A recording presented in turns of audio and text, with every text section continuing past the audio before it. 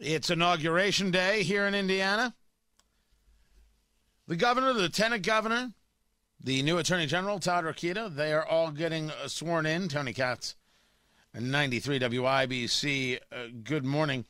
And there's more than that happening. Gary Dick joins us from InsideIndianaBusiness.com on Twitter at IIB, at Gary Dick, Gerry, at Gary Dick. One of the big pieces of news, the Pacers, they're going to be having fans back in the room there at Bankers Life. Starts with 1,000 and grows from there. So there's two questions here.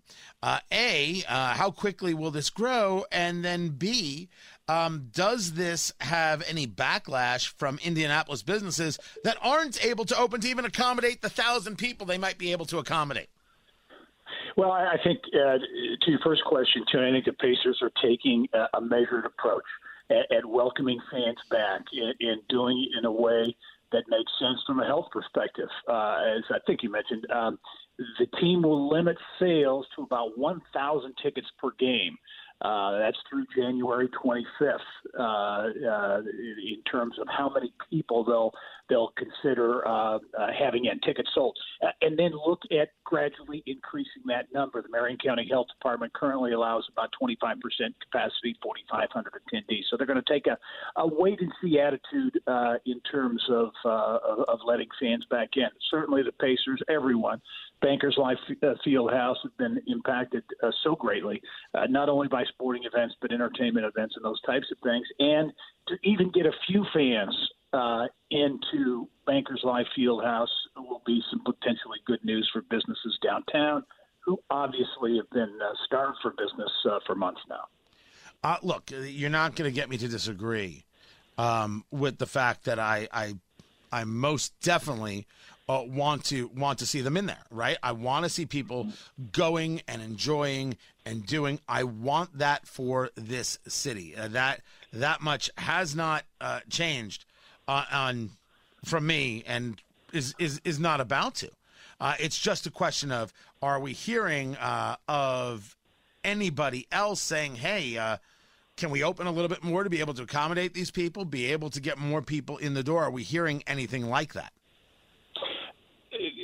More broadly outside of this Pacers announcement, I'm not hearing more. Certainly it's the topic of discussion, as you are well aware, and I know you've had discussions with people as well. It's a huge issue for businesses throughout the county, throughout the state, in terms of being able to allow more people into their respective businesses. And I think whether you're looking at the Pacers, I know in Northeast Indiana, the Fort Wayne Comets announced, hey, they're going to get back on the ice soon. The ice doing the same, or the field doing the same thing. The ice. How old are you? Yeah, I know. I That's really awesome. myself there, didn't I? But it is, and it's a delicate issue. And if you look at the Pacers announcement that goes along with this, working with the Marion County Health Department, and protocols include health screenings and face masks and distancing and so many types of things. So it's a kind of crawl before you walk type situation.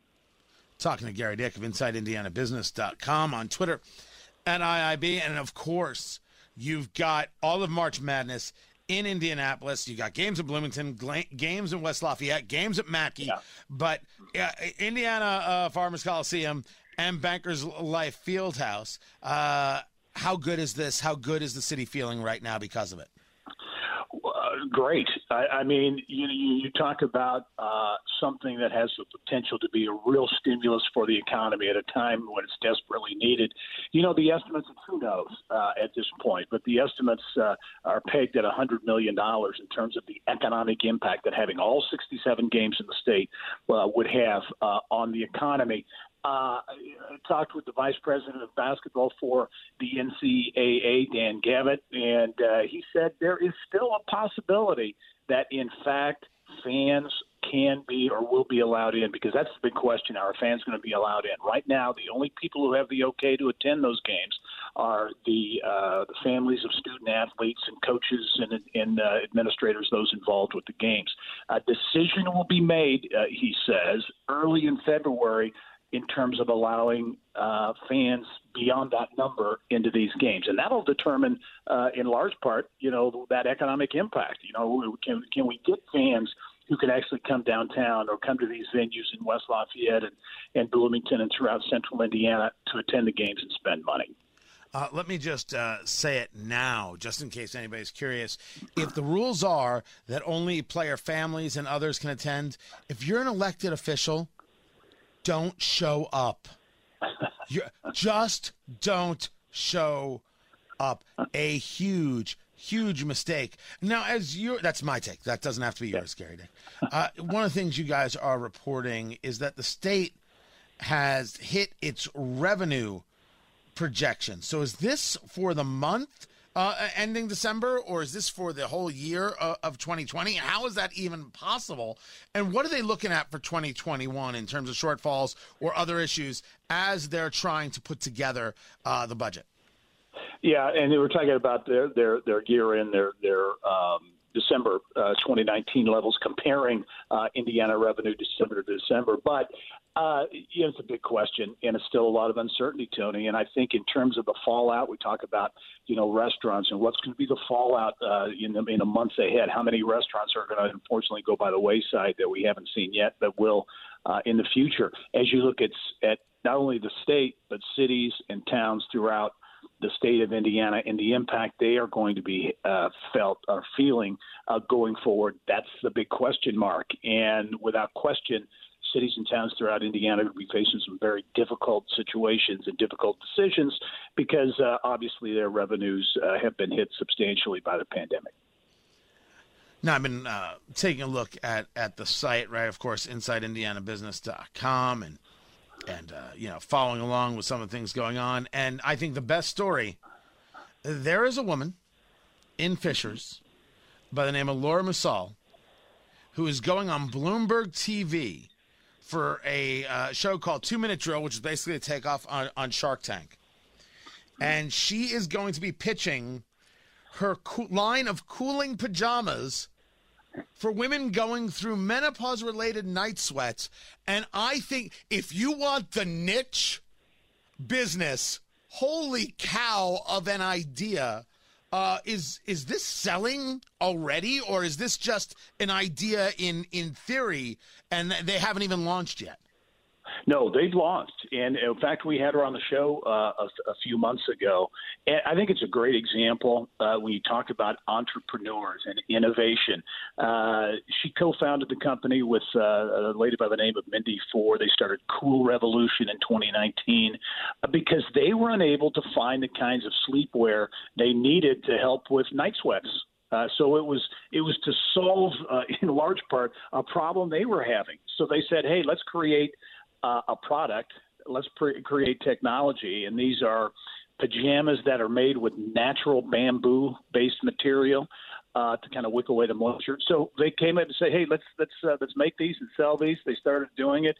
It certainly caught on, and this exposure on Bloomberg is going to be really big, I think, for the company. She's forget Bloomberg. Us talking about it right here. Well, we talk about exactly. it. Boom, sales, baby.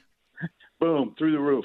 But yeah, absolutely. And it's a great opportunity. And as she said in our interview that we have on the site there, she's looking at this from an exposure standpoint, but also the ability to tell her story and to go out and get investors and to do that quote unquote elevator pitch, say, hey, this is who we are. This is why our product makes sense. So a cool story. And I hope she really benefits from it. All right. So the website, by the way, is coolrevolutionpjs.com, right? Cool Revolution PJS, coolrevolutionpjs.com. And may I say to the people of Cool Revolution, forgive me, Gary Dick, I'm just pushing you to the side here, how you are not a sponsor of Mox and the Mock and Rob show is beyond comprehension. I cannot believe it, Gary Dick. The money being left on the table, I don't even know how this is possible. I'm speechless, Tony. You know what? You should be a sponsor of mine, too. This is just savagery. I love it. I love it. Good on you. All the best. Yes, take it under advisement, yes. CoolRevolutionPJs.com.